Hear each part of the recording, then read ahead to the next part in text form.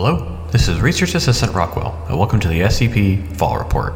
Here, I will cover SCP documents, from the mundane to the murderous and the files that they're presented in. Let's get started. Item number SCP-467. Object Class Safe. Special Containment Procedures. SCP-467 is currently located at a site redacted and is guarded by a single security personnel, changed daily. Although SCP-467 has no true anomalous lasting effects, the information it reveals can leave people with lasting effects of their own. While SCP-467 is being studied or moved, all involved personnel must have no cell phones, pagers, or other communication devices on them without clearance for testing. Description: SCP-467 appears to be an empty phone booth and was found in Data expunged. The SCP Foundation discovered it due to a legend about a haunted phone that used to reside inside the booth, although testing has revealed that the phone was of no importance and the effect came from the booth itself. Even after the phone was removed, the booth itself remained a place of superstition before being recovered by Data expunged. Although there is nothing extraordinary about the booth itself, so long as a human and a communications device are in the booth at the same time, its effects are easily observed. Communication devices receive a message for somebody the user knows. This call shows no preference for friends, families, loved ones, co-workers, or even just acquaintances. Curiously enough, later examination of phone records or call logs revealed that this call never happened, even though it may have been observed and recorded. This caller has never even picked up the phone, in the process suggesting that SCP-467 has a powerful form of telepathy. These calls divulge information that the user previously did not know, and most commonly, secrets and confessions. These calls range from insignificant to life-changing. See addendum. A single user may use the phone booth more than once, provided that at least 24 hours have passed since their last use. It is suggested that both the booth not be used for personal reasons. Addendum. A collection of some of the more notable results have been collected and is still being formed. Test log 467, various. Subject: Class D personnel, convicted of multiple violent crimes.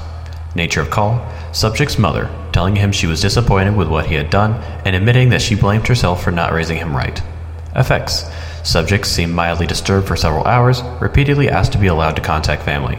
Subject request was turned down. Subject: Class D personnel, convicted of homicide. Nature of call: subject received a call from victim's family, saying that they never forgot, but they were slowly learning to forgive him. Effects: mild discomfort for several hours. Subject: Class D personnel. Data expunged. Nature of call: Data expunged. Effects: violent outburst intermittent with hysterical sobbing. Subject was terminated after an attack on nearby researchers. Subject: Class D personnel. Nature of call: received a call from a researcher present in the room at the moment, saying that he thought the subject's haircut looked ridiculous. Effects: mild annoyance followed by amusement. Subject: Class D personnel, convicted on several counts of rape. Nature of call: victim of subject, telling them that she had managed to heal and grow past the crime since then, having started a family and working with women's rights organizations. Effects: subject was confused and admitted that he's not sure how he felt about that. A notable improvement in morale for several days. Subject: Dr. writes. Nature of call: unknown. Effects: moderate depression for approximately 2 days, intermittent with doubts regarding working with the Foundation. Full recovery followed. Subject: Dr. Iceberg. Nature of call: unknown. Effects: no immediate effects. 2 days later, began an argument with a researcher at Site 17, which led to a mild physical conflict. Full reprimand followed. Subject: SCP-1599. Nature of call: message from subject's creators or creators claiming that they have lost a signal, don't know where it's gone, and that they are unable to recover it. Effects: subject denied the message came from his creator and believed that the message was a trick performed by his captors. Incident report: date redacted. Near holidays such as Thanksgiving and Christmas, a notable increase in disturbing or distressing calls has been observed. Theory currently holds that this is due to increased family tension and urges to be nice to people at this point in time. Additionally, it was during the holiday season that the first 2 reported incidents occurred of occupants inside SCP-467 receiving a call from themselves, and others reported incidents of an occupant receiving a call from the deceased or non-existent. Further investigation pending on how personnel could lie to themselves, and how SCP-467 receives call from non-existent sources. Subject: Class D personnel. Nature of call: subject's own voice, describing latent homosexuality. Effects: subject attempted to destroy SCP-467, immediate termination followed. Subject: Class D personnel, amnesient testing subject. Nature of call. Subject's own voice explaining forgotten events prior to amnesiac testing. Effects.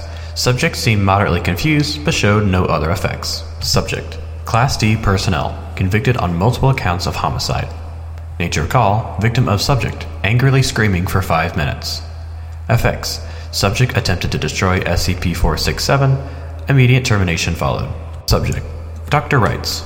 Nature call. Voice was described as that of a young child. Dr. Wright shut off the recording equipment after the voice revealed itself belonging to Data expunged. Effects. Data expunged. Subject. Secretarial Security Staff Break. Nature of call. Dr. Iceberg. Redacted. Effects. Redacted.